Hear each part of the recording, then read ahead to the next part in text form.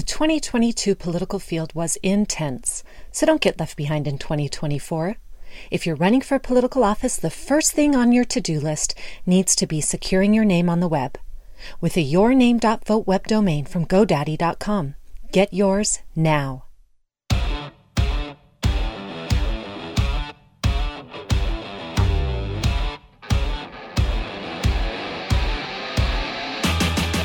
Welcome to Breaking Battlegrounds. I'm your host, Chuck Warren, with my co-host today, Michelle Ugenti-Rita. Hello, Michelle. Hello.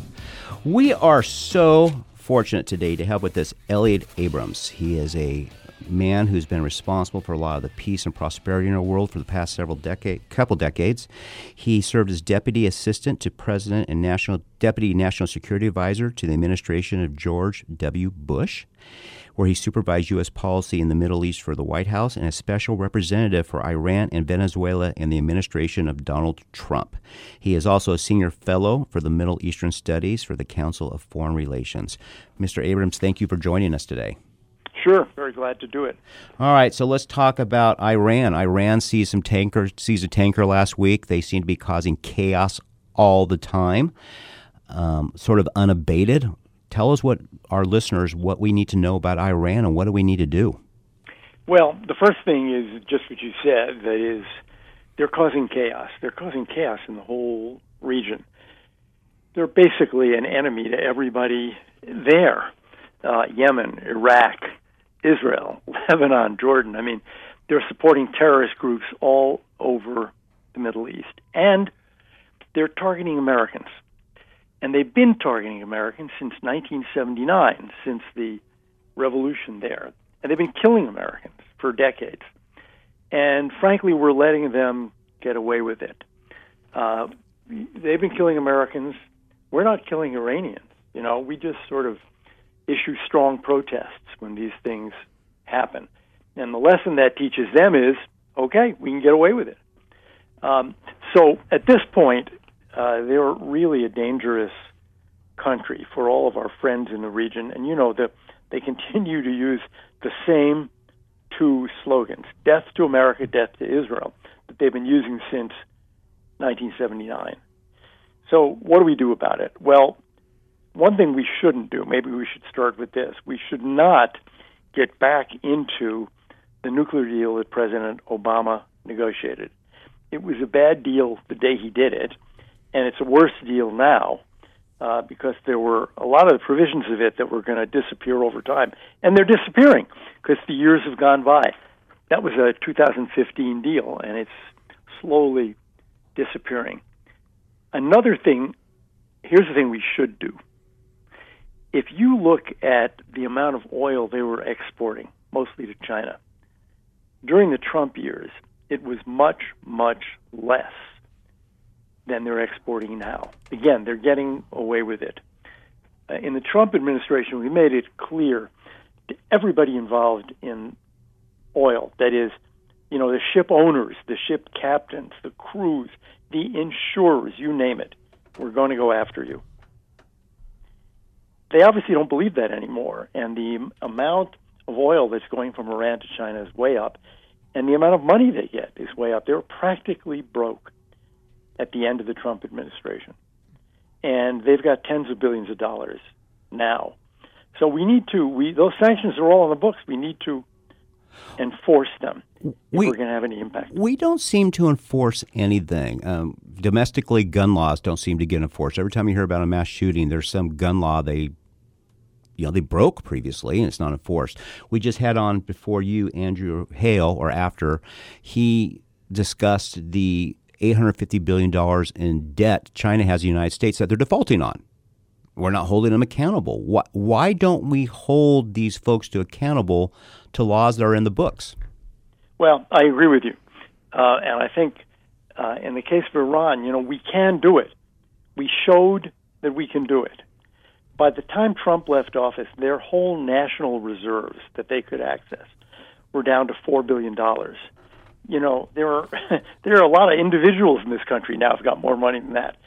But they're building it up again because we're not enforcing it.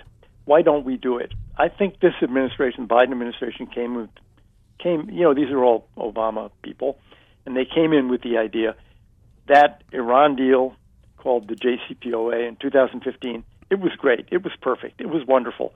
We just have to restore it. And so, they don't want to make trouble. They don't want to make the Iranians angry by enforcing the sanctions that are on the books, partly because they think, well, we're going to get back in this deal and the sanctions will go away, so why bother enforcing them? Well, we're 2.5 years into the Biden administration. There is no, thank God, there is no deal with Iran. We should be enforcing those sanctions. If you were to sit down, and let's say you're in Iowa and you're sitting down, or New Hampshire, you're running for president, you're sitting in living rooms of people.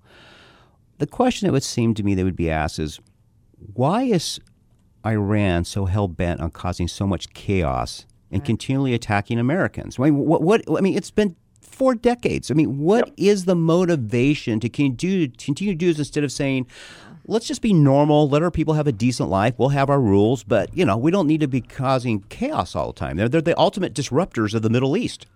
They are. Well, it's actually a very good question. I think the answer is, first of all, it's not a democracy. It's a theocracy. It's ruled by the Ayatollahs. So no one cares what Iranians think. They're not voting for these policies. They didn't vote for this government. So we can't blame the Iranian people. We got to blame the Ayatollahs who run the country. And, it's completely ideological for them. First of all, they're Shiites, and they believe that the fact that most of the Arab countries and most of the Muslim countries around the world are Sunnis is evil, and they want more power for their brand of Islam. The other thing is they want to be the most powerful country in the Middle East. They are the most powerful country in the Gulf. They have a much larger, more capable military than the other countries.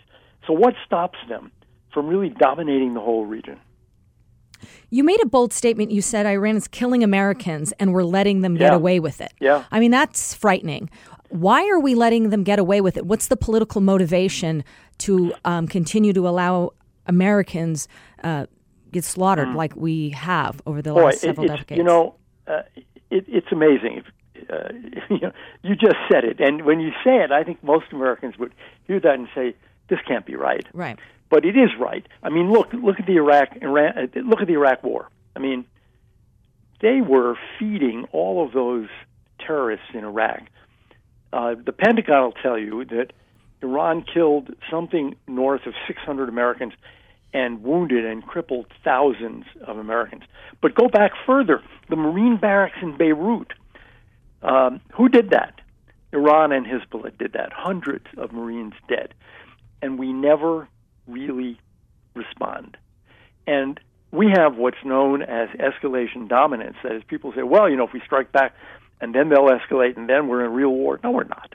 Mm-hmm. It's a third-rate power. Mm-hmm. It's a country of 70 million people. They're not insane. They do these things because they think, rightly so far, they can get away with them.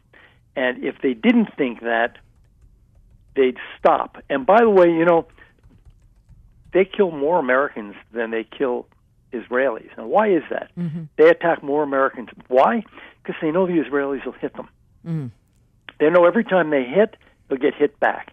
And we need to establish the same kind of deterrence with Iran, or this is going to keep on happening. Another example, hostages. We've got hostages in Iran. Now, President Trump got several of them out. This was under Secretary of State Pompeo for nothing. That is, we didn't, pay a ransom to get them out. We negotiated, we pressured, and got them out. This administration is negotiating, as it should, to get the hostages out. But it looks as if the deal is they're going to be willing to pay something like $7 or $10 billion. Mm-hmm. So the Iranians learned from that, well, this is a good business, right? You take American hostages, you make a lot of money. We're letting them get away with it. And I think every president says, well, not right now. I don't want to take this on right now, or it's going to get too complicated. But this has been going on since 1979. They sound like coyotes at the border here. Well, they're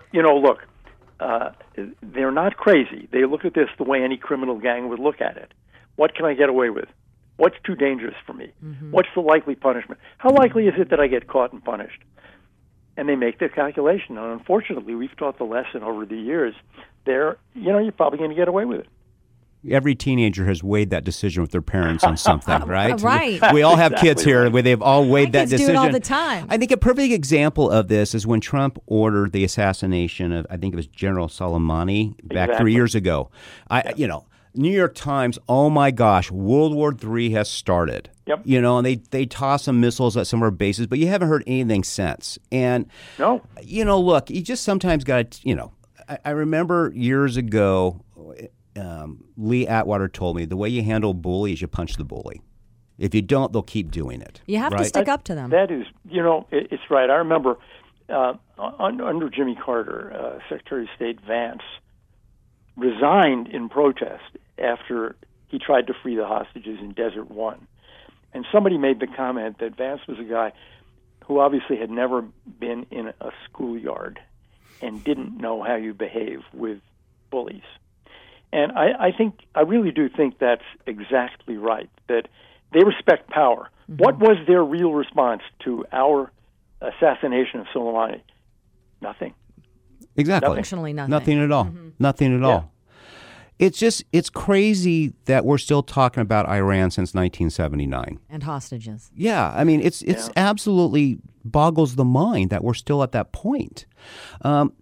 We have less than a minute here for this segment here. When we come back, I definitely want to talk about the Cuban spy base they're putting down there, China. And I want to talk a little bit about the Monroe Doctrine. Do we need to really re-up that in our hemisphere now? I feel like that's something we need to do. We've neglected it quite a bit. Just briefly in 30 seconds, what are 2 or 3 things you would do if you had control of U.S. policy towards Iran? First of all, I'd tell them that Obama's nuclear deal is dead, and we're not going back to it. Secondly, I tell them that every time they try to kill an American, whether they succeed or not, sometimes they miss, only wound someone, they're going to get hit. Not their proxies in Syria or Iraq. They are going to get hit. They'd stop very fast. We're with Elliott Abrams. He is the Senior Fellow of Middle Eastern Studies at the Council of Foreign Relations. He also served as Deputy Assistant to the President and Deputy National Security Advisor to the administration of President George W. Bush, and also served as Special Envoy to Iran and Venezuela for Donald Trump. Mr. Abrams, where can people find you and your writings? The Council on Foreign Relations website, cfr.org. Just, on the search for my name. And there's a list there of everything I've done recently. Fantastic. With Elliott Abrams, we'll be right back.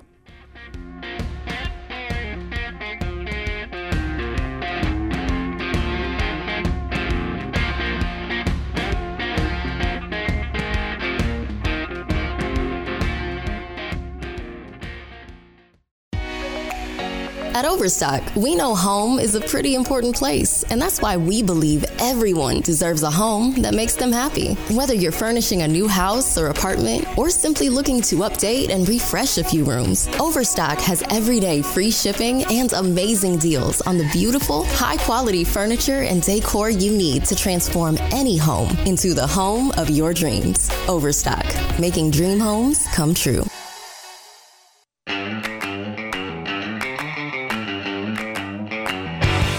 Welcome back to Breaking Battlegrounds. I'm your host, Chuck Warren, and my co-host today is Michelle Ugenti-Rita. Thank you, Michelle. Yes, so glad you're here. We are so lucky to have with us today Elliott Abrams. He is a man who has been involved in international politics for 3 decades plus. Mr. Abrams, thanks again for joining the show. Glad to do it. All right, so you recently wrote a piece on the Chinese spy base in Cuba. I mean, boy, history seems to repeat itself a lot. It wasn't China, it was Russia, but it just seems to have gone over and over and over. What do we need to do, and why should the United States, which Michelle and I both believe in this policy, we need to start focusing more on our hemisphere. Right. South and Central America. I mean, everybody talks about a border crisis. Well, you can lessen the border crisis if you have thriving economies in Central and South America. I mean, there's lots of ways to this. But talk about how dangerous this is. What should the United States do? Well, first, it is dangerous, and we faced something a little bit like this under President Reagan, and I served in the Reagan administration. We had some of this in Central America. We had, for example, the communist guerrillas take over in Nicaragua, and they were on the verge of taking over in El Salvador. And then there was Grenada, remember that? And Reagan invaded. What he did was he said, look, we've got to do something about these economies. We had a thing called the Caribbean Basin Initiative to help improve their economies, try to get more factories open there, give them some access to the U.S. For things like garments. Much better to have them made there than in China or Vietnam or someplace. And it worked. And I do think that we need something like that, and the Biden administration does not, it seems to me, really have a policy. And so everybody comes up to the border, and the border has, for many, many years, been essentially open. I mean, not formally, but, realistically, you go on across. Now, the Chinese are making inroads all over Latin America, spending a lot of money, and getting people in debt, which is their specialty. Yeah. We'll build that bridge. We'll build that road. We'll build that airport. And then you're in debt to them, and many of these countries can't pay. So then the Chinese have real leverage over them. That's happening all over, particularly South America. Now, in Cuba, the Russians really don't have the money they had once upon a time. So the Chinese are offering them money, and in exchange, they want the kind of spy base the Russians had. It's at a place called Lourdes, the Soviets had. And, of course, 90 miles from Florida. And what's in Florida? CENTCOM headquarters in Florida, SOUTHCOM headquarters in Florida. One could go on. Air Force bases in Florida. So it's very useful to them. The one thing I think we've got to do, you mentioned the Monroe Doctrine, is to make it clear that people are not going to be able to get weaponry that can reach the United States. We actually had this happen in the Trump administration. We had some intelligence that Iran was going to send missiles to Venezuela that could reach the United States. And we made it clear to them. We sent messages through all the right channels, including military intel. No, that's not acceptable. We will interdict those ships. And if we can't interdict them for some reason, or you fly the stuff in, we'll take them out in Venezuela. That's not going to be permitted. And they stopped. They never did it. Again, a real assertion of American willingness, and nobody will take us on because we're stronger. I think we've got to keep that clear for Cuba, for Venezuela, for all of Latin America, that we are not going to permit it to be a base for attacks on the United States or for threats against the United States. Well, I'm going to take a little different question here than what we've been talking about. You have worked for Reagan, the Bushes, and Trump. Tell us something that people don't know about each president you worked for that the press would never cover, but something that you found that was a certain quality about their leadership that our audience would like to understand. Oh, boy. I'll say one thing about Ronald Reagan. I think people know it, but in private, he was about the most charming man on the face of the earth. And he had a million stories, many of them from his days in Hollywood. But he was just, indomitable, I guess is the word I'd use. People would line up to try to get to spend a minute with him. There are some bosses, who people said, "Oh, you go in there." No, you go in. Not with Ronald Reagan. People were just, when you had a minute with him, it was delightful. I would say something about George W. Bush that I think people don't remember. Think about 9/11. Mm-hmm. It happened, and he thought, most Americans thought, our intelligence community thought, maybe this is only the start. Maybe there's more coming. And the whole country turned to the president for leadership. And you may remember his speech at the National Cathedral. To be working for him in those days was to realize this is a man who's carrying the country on his shoulders. Not only carrying just us in the staff, big deal about that, but the whole government and carrying the country. Of course, he couldn't have done it without his very deep religious faith, which he had and has. But I remember those days thinking, what is the strength of this man He knows if he flinches, if he wobbles, if he shows that he's uncertain, he's depressed, the whole country's going to feel that way in a day or two. And he never did. He never flinched. I think those were, in a way, his greatest days, because he carried all of us in that terrible period in the fall of 2001. And Trump? I didn't get to spend as much time with Trump. For George W. Bush, when I worked in the White House, he was right there. For Trump, I was at the State Department and handling Venezuela and Iran, and didn't get to spend as much time. Well, let me ask you this question about Trump, which I think we have this segment of the Republican Party. I am not one. We have 2 minutes left here, by the way, on this segment. Okay. He's not as isolationist as some of his ardent supporters are. I mean, you give me an example of Iran. An isolationist is not going to go knock out an Iranian general. What do people misunderstand about his foreign policy? Well, I think you've said it. I'll give you another example of Venezuela. I mean, okay, so they have a dictator, and it's a horrible, horrible situation, and people are fighting back democratically. Who cares, right? What's our business? That was not the Trump view. We actually spent an enormous amount of time and diplomatic effort supporting the opposition in Venezuela. He was not at all an isolationist.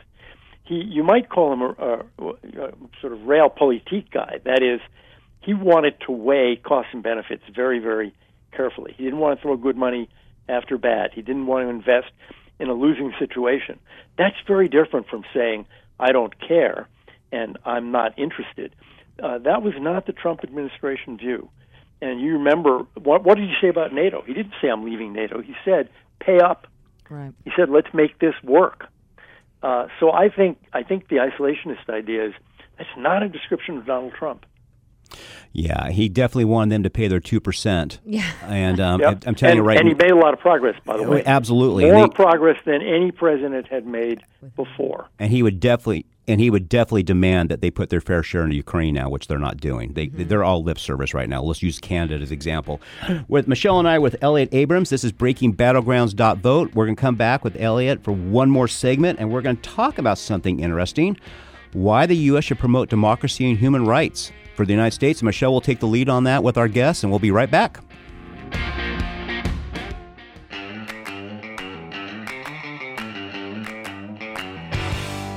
Welcome back to Breaking Battlegrounds. I'm Chuck Warren. My co-host today, Michelle Ugenti-Rita. We have with us Elliott Abrams, a man who's worked for 3 presidents, and he has a lot of knowledge. I hope you will listen and share this on our podcast or go to BreakingBattlegrounds.vote. Michelle, go ahead and let's talk about democracy. Democracy. Love it. Well, something that we obviously care very much about here in the United States of America. But what is our role and what should be our role when it comes to promoting, protecting, spearheading, growing democracy in other parts of the world? You would think this wouldn't be such a divided debate, but it is. You have a lot of people that say it's not our business, just concentrate on our home turf and territory. And then you've got the other side that says, look, we have a responsibility to frankly humanity and the entire world to make sure that representative government democracy is promoted so that everyone can have the chance at prosperity, because I think we could all agree when people do, that lessens the kind of violence that we see and plight that people are in. And but what's our role and what should that be, if anything? I think first, we're always balancing various interests, right? The government is not an NGO. We have commercial interests, financial interests, national security interests, as well as the desire to see other countries be democratic. So we're always balancing them. It's false that sometimes people say, well, you can't make that the center of your foreign policy. It never is. It's one of the things in our foreign policy.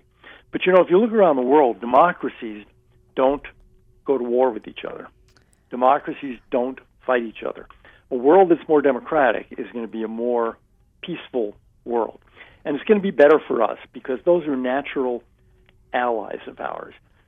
You see it in the Pacific, the countries that are afraid of and opposing China, like South Korea, Japan, Australia, the Philippines, Obviously, you see it in Europe and the NATO countries. So it is in our interest. And if you look at the, say, the refugee flows, you see all the Venezuelans coming to the United States. That's because they have a vicious dictatorship that is has destroyed their economy and eliminated democracy in that country. So people flee. 7 million of them have fled Venezuela. That wouldn't happen if they had a decent democratic government. So we have a direct interest here in having more and better allies, and in our own region, having a more stable Central America, Caribbean area, Latin America more generally. Think what it would be like if we didn't have Canada, and instead we had, choose your country, but we had a country like Venezuela on our northern border with a 3,000-mile border. So it is in our interest to do this. It is not in our interest to make it the only thing we care about. We have, President Reagan always used to say, trust but verify. He did negotiate with the Russians, with the Soviet Union. Nobody's saying we shouldn't talk to them. Nobody's saying we should forget about national security. But one of the elements of our national security, I would argue, is the expansion of the number of countries that are democratic countries and naturally look to the United States as a friend and ally. What do you do with the countries that push back on wanting to support and become a democratic country? What do you do with them? In most cases, maybe you'd say all cases, it's the corrupt leadership. It's not the people. You look at Iran, which is an enemy. It's not the Iranian people. They never chose this death to America hostility. Same thing with Russia. I think if Putin fell, you might well see a less aggressive Russia. It's in Putin's interest to invade all these, Georgia and Ukraine and all. So I think what we need to do in those cases is give at least moral support and maybe some material support. For example, broadcasting. We did that throughout the Cold War. Radio Free Europe, Voice of America. That's critically important. It's not going to cause a war. It's not all that expensive. But it's a way of getting our message out to the people of those countries. They want to hear that message. They didn't choose those governments. No, and they need to know that they have someone in their corner rooting for them. And I can imagine that those in power are going to absolutely balk and push back on, having a system that would probably take them out. They do, and for broadcasting, for example, they tried jamming. In the Cold War days, the Reagan days, we used to ship in fax machines. Sounds like the Middle Ages now, but that was an advanced technology back then. Nowadays, obviously, it's Internet. And what we should be doing and are doing, for example, trying to help Iranians and Russians get their news on the Internet, because they're sure not going to get it from the regimes that just don't get it from TikTok. Yeah, knowledge is power. Elliott Abrams, thank you so much for visiting with us today. Hope you'll come on again soon. You've been fantastic, and we appreciate your honesty and your experience. It's been my pleasure. Thank you. This is Breaking Battlegrounds. You can find us at breakingbattlegrounds.vote, and we'll be right back.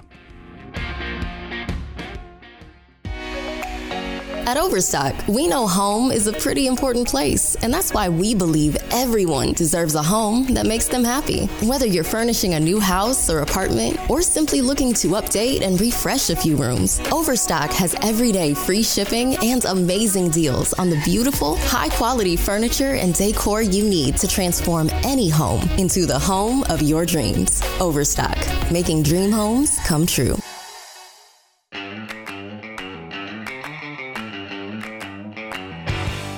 Welcome back to Breaking Battlegrounds. On our segment now, we have Andrew Hale. He is the Senior Policy Analyst in Trade Policy in Heritage's Thomas A. Rowe Institute for Economic Policy Studies. It's a lot to speak out there, but he's an economist, and he talks about trade policy. And today we're talking about China defaulting on their U.S. debt.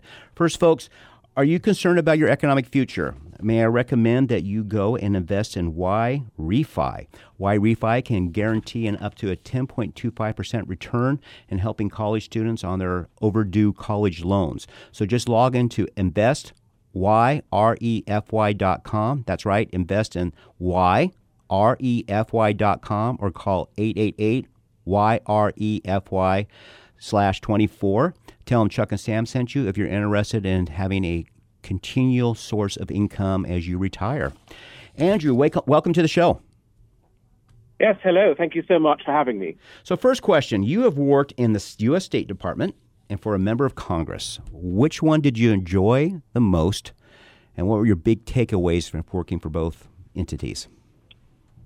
Well, when I was in the State Department, I was in a bureaucratic office. So I was dealing with a lot of paperwork and sitting behind a desk and computer monitor quite a lot. And it was not very forward-facing, but that was just my particular job. So It's not a reflection on the institution. With regards to Congress, it was very, very active. I was working for a very dynamic member of Congress who was quite unique. He was a Holocaust survivor, and he was the chairman of the Foreign Affairs Committee. So I have to say that my takeaway was I learned a great deal, and the congressman also encouraged his staff to take a lot of responsibility. So I have to say that I prefer the role in Congress. That's fantastic. All right, so you wrote this fascinating article. That's why we reached out to you, and it was in The Hill, and it's called "China is in Default on $1 Trillion in Debt to the U.S. Bondholders. Will the U.S. force repayment?"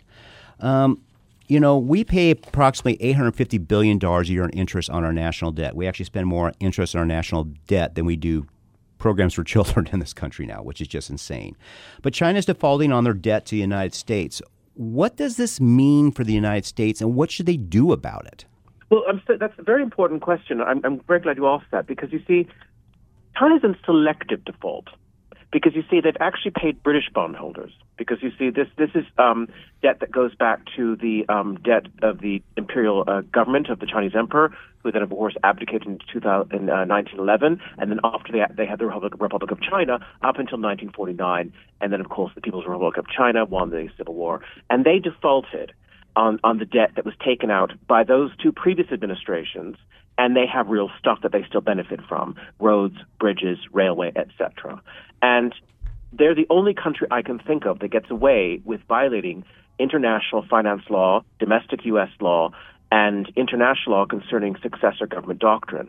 And so, but for whatever, I think largely because the United States does so much business with China, often we look the other way with regards to this and other matters like human rights and genocide. And let me stop you right there, Andrew. So, for example, and you can explain a little bit briefly to our folks, China loans a lot of money to third world countries. Yes. If those third world countries do not pay them back, what does China do? China holds them over a gun barrel. I mean, they basically they get them indebted, and then they require property, deep water ports. They take stuff from them. They basically, in some cases, if you look at the Solomon Islands, they're effectively taking their sovereignty. So, and they're doing that right here in our hemisphere. They're doing that in South America, the Caribbean, and Central America by getting these countries heavily in debt and building ports. And I think it's time to channel a bit more Ronald Reagan in the Grenada invasion, or JFK with regards to the Cuban Missile Crisis, and not let them interfere in our sphere of influence. So China once was defaulting on sovereign debt to the United Kingdom. What did Prime Minister Margaret Thatcher do then in regards to the negotiation in Hong Kong and the debt? Yes. So, for example, Margaret Thatcher, during the negotiations to return Hong Kong, Mrs. Thatcher was reluctant to give Hong Kong back, and the Chinese responded that they could just turn off the water, and Britain would be very difficult for the United Kingdom to defend Hong Kong if China just wanted to take it, given they were halfway around the world. So, but she still drove a very hard bargain and said that the People's Republic of China must honor the defaulted sovereign debt held by British citizens in order for China to have access to UK capital markets. And so, faced with that stark choice, the PRC agreed. But the U.S. has never given China that stark choice. So should we do that? Yes. The Securities and Exchange Commission and other relevant government departments in Washington need to ensure that the PRC cannot issue new sovereign debt in the United States until such time that they have made at least some satisfactory settlement on their defaulted sovereign debt owed to American bondholders. How much are we talking about? I mean, it's close to $1 trillion, but how much of that is interest, and who's this affecting? So I think what happens, and we talk about national debt a lot on our show, but I think what's happening is it's monopoly money, right? It's like you and I, Andrew, we get together and we just play Monopoly for 4 hours because the game never seems to end. And, this money seems fake. So tell me, who is China affecting by not paying back these debts? Well, for example, I wouldn't quite agree with you that it's monopoly money because these bonds were gold-denominated bonds. Well, no, but what I'm saying is people view these big numbers as monopoly money. I agree with you. It's real money, but people hear these numbers and their eyes sort of gloss over like, oh, my gosh, are you kidding me? What does that even mean? Well, exactly. So the United States pays interest on over $850 billion in debt held by the People's Republic of China. But like we've said, that the PRC has defaulted on American bondholders. Now that debt that they owe American bondholders is in today's terms worth over $1 trillion. So quite literally, the president could order the Treasury Secretary to purchase these effectively for pennies on the dollar and put them on the Treasury books and use them for future negotiations with the People's Republic of China, or they could also use them to pay off the $850 billion debt held by the People's Republic of China.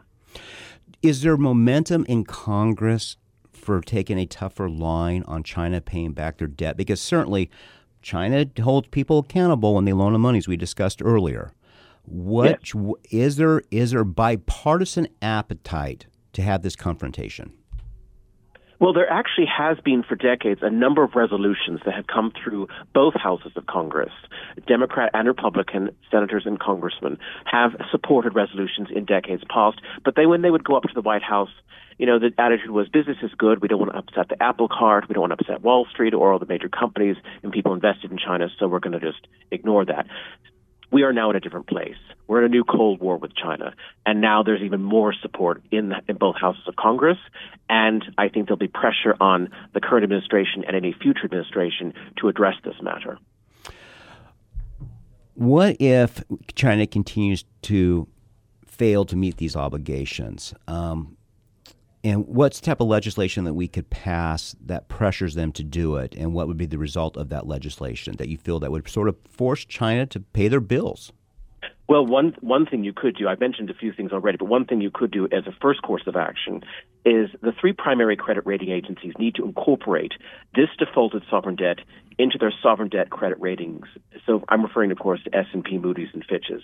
The SEC could then compel the credit rating agencies, if required by Congress, if Congress passed legislation, the SEC could compel the credit rating agencies to do this. And in my opinion, it's absurd and it's unfair that the People's Republic of China has an A credit rating when they are in selective default. And what that would do, they certainly wouldn't be issuing more of their own debt if their credit rating took a plunge. All right. Now, you handle trade for Heritage Foundation. Okay. I saw an article this week. It actually was on Axios is where I read it, and it was sort of funny, the spin. So Mexico now has supplanted China as the United States' top trading partner. So they do $69 billion. China does $47 billion. That's how much they grew. Okay. Do you view that as a good thing or bad thing? I think it's a bad thing. I think we need to do more friendshoring and nearshoring. And as I've said before in this call, I think we need to address, the Monroe Doctrine. Why are we allowing China to effectively hoover up, economic and even diplomatic and even security power in this hemisphere, North and South America? So I think we need to address this as a matter of urgency. It's one thing to look at them hoover up Africa or Oceania or Asia, but to have them actually right here in our backyard, I personally find that very, very threatening. I think it's a huge security breach that we've allowed it to go this far. And I think that the current administration needs to take this much more seriously. I agree with you. I have discussed this for years with friends and policy folks, that I feel the United States has simply performed malpractice by not focusing more on Central and South America. That this is our backyard. And so for our folks because civics is horrible in high school now, explain to them what the Monroe Doctrine was and why we should re-engage the Monroe Doctrine as a national security policy. Well, under President Monroe, what happened is that they told the European powers, which had colonies here, that they couldn't acquire anymore, that was enough. and that this was America's sphere of influence. And so at the time, of course, they were looking, of course, at, the United Kingdom and Canada was British Dominion, and, British interest. And then, of course, there were Caribbean islands and all sorts of, various colonies in South America as well. And so they said, no more. You can't acquire any more. And we will intervene if you do a try. It was giving notice to other countries not to interfere any further in this hemisphere. And we're not invoking that anymore. We're just letting China walk in. If you look at, for example, Barbados, one small island, by getting that country so heavily in debt in these Belt and Road projects, building stadiums and all sorts of infrastructure that they can never, ever pay off adequately.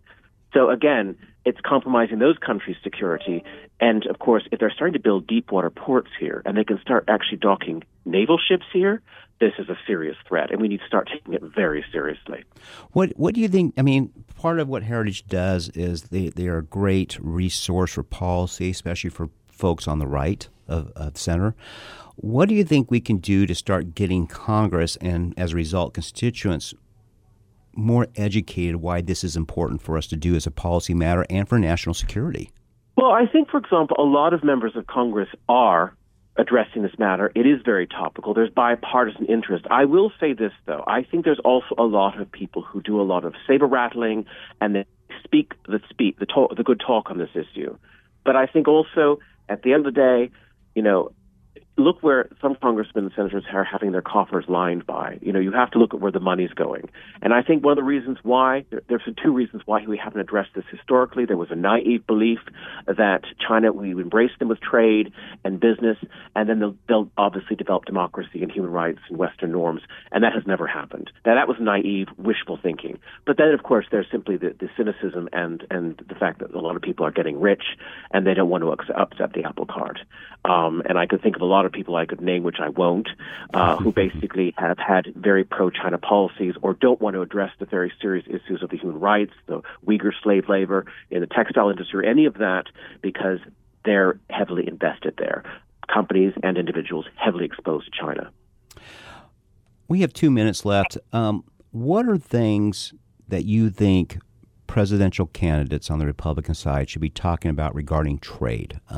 Donald Trump seemed to sort of take us back to the tariff isolationist structure. I don't know where you are on that. But if you were king of the day for U.S. trade policy, what are 2 or 3 things that you think we should implement or double down on? I take the view that I come from a free trade background. Having said that, there is a sort of almost religious belief in universal free trade amongst some people, which I think needs to be checked, and I think President Trump checked that. I do not, and I no longer believe in free trade with foreign adversaries.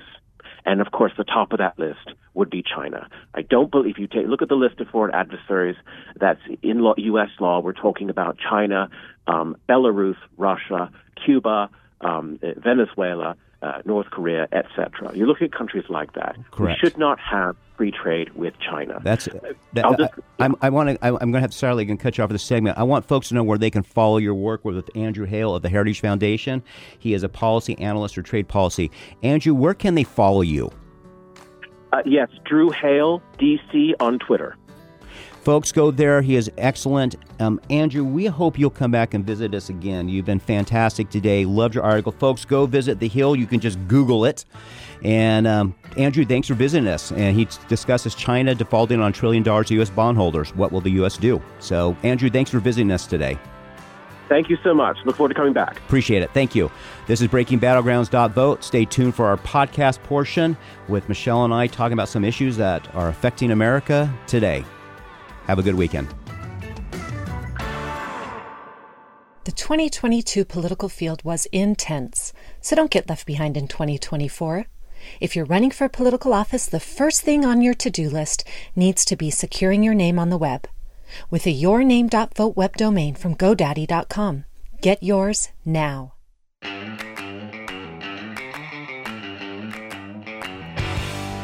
Welcome back to the podcast-only portion of Breaking Battlegrounds with my humble self, Chuck Warren, and Michelle Ugenti-Rita in the studio with us today. Hey.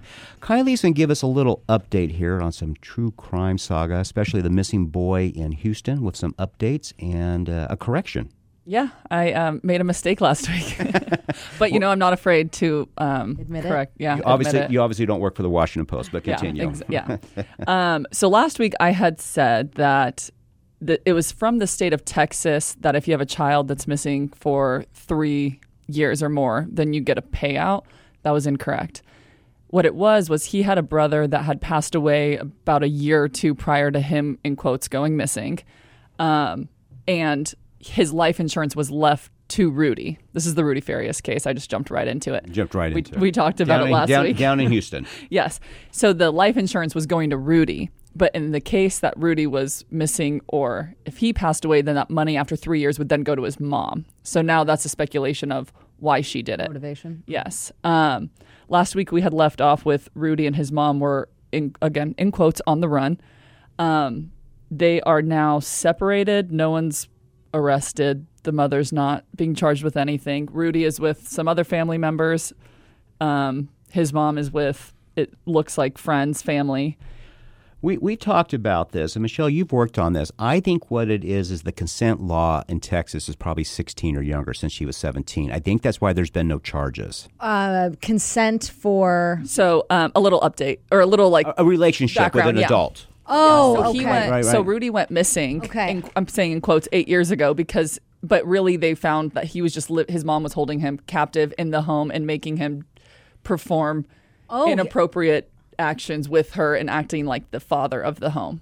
Oh, wow. Yes. So a little disturbing, but he was saying he had the form. So he did an interview with Fox this week, and he had said that he feels like he had a form of Stockholm syndrome. Yeah. Yes. Yeah. And that he wasn't physically chained down and being held captive there, but she was very manipulative and saying, if you leave the house, the cops will arrest you and stuff like that. So just putting that in his mind that he couldn't do anything but be hers. And the Stockholm syndrome means too that you are sympathetic with your You captor. become sympathetic. Yes, Absolutely. You start to feel bad for them, and you Correct. don't want them to hurt. And his dad had committed suicide, and then it lost a brother in a motorcycle accident. So it was just them two. She reported him missing, and so. But the mom's response to his interview was he's being rehearsed, and his lawyer even says, or her lawyer said that sounds very rehearsed and not like him, and that she doesn't believe that she's saying how old is he's he lying. now? He's 25 now. He went missing at 17. Yeah, and again, I say missing in quotes. She sounds so incredibly manipulative. Yeah, but GoFundMe has since banned her because she's created so many GoFundMes under different names and everything. So she's since been banned from that. She is a character. Yeah, but I think GoFundMe is going to make her pay back the money that she may have taken from that if they can get it. If they can, that money's not coming back. No, I mean, she doesn't sound honest or sound mind enough to say I want to pay back and make up. But how is there not a law that has been broken here? Well, I'm just saying, if he's saying he's a consenting individual based on the consent laws of a state, right? I mean, what is the consent law here to date an adult here in Arizona? What is the consent law? I think that's something you've worked on with marriages. Well, I did, but that was marriage, and but what was the age limit? It was 16. You could get married. No, and in fact, you could even get married younger with your parents. So that's my point. They may have a consent law because he's 17. He's old enough. Right, but you would have to get married. I don't think they got married. Did he marry his mom? We're just trying to figure out why she's not arrested. And the only thing the only thing I can come up with is there's the consent law. Well, there's the Romeo and Juliet laws where if there's a 3-year differential, it's considered okay. But I think this all changes with the fact that it's his mother. Yeah. Well, let's go to another depressing topic here. This is wonderful. So monthly payments on a $400,000 home in the United States now is nearly $1,000 more expensive than they were 2 years ago. Michelle, you're a recent home buyer. And you and I talked about this last week now. Americans, to feel financially secure, feel they need to make $233,000 a year. What has to happen? I don't know what needs to happen here because there's not a lot of people are going to make $233,000 a year, right? I mean, it's just for lots of reasons, right? But this is a problem for people. I think it's a couple things. One, costs really have gone up. I mean, for example, you're a cook. You grocery shop. How much have you noticed it visibly when you go to the cash register? I throw up a little bit in my mouth when I go to the cash register because it's so expensive. But you know what? Eating out is even more expensive. So then you go ahead and do it. But triple the amount. I mean, you spend $100 in the grocery store and you're walking out with like one bag. Yeah. It's just. I'll walk in just for breakfast stuff. I mean, I just have one bag of wine that I walk out with. I can't understand. Wow, this is expensive. That's a reusable bag, though, yeah, right? Right, exactly. It's got a lot of use. But there's also the entitlement component. So I think prices have gone up, but I think people's expectation for what they should have and what they want. I mean, when they're sitting there on social media, it looks like everybody is on a yacht these days, and I don't think that perception is reality. And so, I mean, because you're asking, why do people think they need $250,000 to feel comfortable? 233, yeah. 30. No, yeah. But the things like the mortgages, that's a real bill. That's real. I mean, That's when real. you go from 2-3% plus mortgage rate to 7% plus, I mean, that's real money. Paper was, it was free, not too long ago, essentially, with interest rates being so low. I mean, now and there doesn't seem like there's going to be any relief in sight. It's the interest rates are incredibly high. I don't know that they have reached pinnacle height. I mean, I think you would know, in the 80s, in the 70s, what were they like 80s. In the 80s? Okay. Well, interest rates were 13% in the 80s. Yeah. I remember my parents. They were double digits, I remember my parents bought a home and it was 13% interest rate. Yeah. I mean, that's just, can you imagine? No, I'm not. I mean, it just makes you boggle your mind. You're never paying off that home because never everything's going to interest towards it. Michelle, what's going on in Arizona that people should be paying attention to? Well, if you listen to the news media, you would think that we are all living in a volcano and we're about to die of heat stroke. It is hot here right now in Arizona, but I think that's just a liberal agenda pushing climate change. But anyway, outside of that, I think you've got the sessions still going, which is unusual here in Arizona. They don't end anymore now. You know what? It's just like the song that never ends. It goes on and on, my friend. Some people start. That feels like session. Typically, it would have concluded. They want to keep it open, Chuck, because we have a Democrat governor, and that's something that Arizona typically doesn't have. And so they are keeping the legislative session open to hopefully provide some kind of check on her authority, runaway executive orders, that kind of thing. I don't know how well that strategy is working, but that's kind of where we're at. How many bills has Katie Hobbs signed into law this year? Well, how many it's really vetoed? It's how many really, she vetoed? I mean, I want to know how many she signed. Has she signed any? She has signed. Okay. Yes, she has. But she does hold the record now for most vetoed, bills. I don't know why we're surprised. I served with Katie Hobbs. I mean, she's very liberal. Mm-hmm. She's very extreme. I mean, she's certainly living up to the reputation people who know her as a liberal she's doing. I mean, she's exercising and those philosophies as governor. Really tells you elections matter, and they really do. I mean, you're just seeing the result of it. She's no surprise what she's doing. That's what I'm saying. I mean, it's not a surprise. It's disappointing. It's unfortunate. It's going to make Arizona have to climb out of a bigger hole, but we can do it. But she really is. It's not a surprise that she is governing so liberally. Last final comment. So Kamala Harris is always worthy of entertaining us for the week. This week, in her word salad, she described AI as AI. I mean, it's a fancy thing. The thing that's hard about her for me is she's the AI czar, and I don't think she knows what it is. Do you? What is her approval rating? It's like the lowest of any vice president. Yeah, so we had Chris Wilson on last week, and he's a national pollster, and we just asked if she brings any benefit to Biden. And I want to know what the White House thinks she brings. I completely agree. Other than she's like a ball and chain. She's an anchor to. Yeah, I mean, it's just, and we're going to play here as we sign off, just this mishmash that a compilation of all her various fun word clouds that she has put together. She rivals Biden. No, I mean, it's not even, kind of faux pas. But I think with Biden, he gets the benefit of the doubt from some people that, look, I know he was once really, really smart. He's old, right? We give our elders a little more flexibility, but people are with her just like, really? I mean, I just don't know what she brings to the table for them.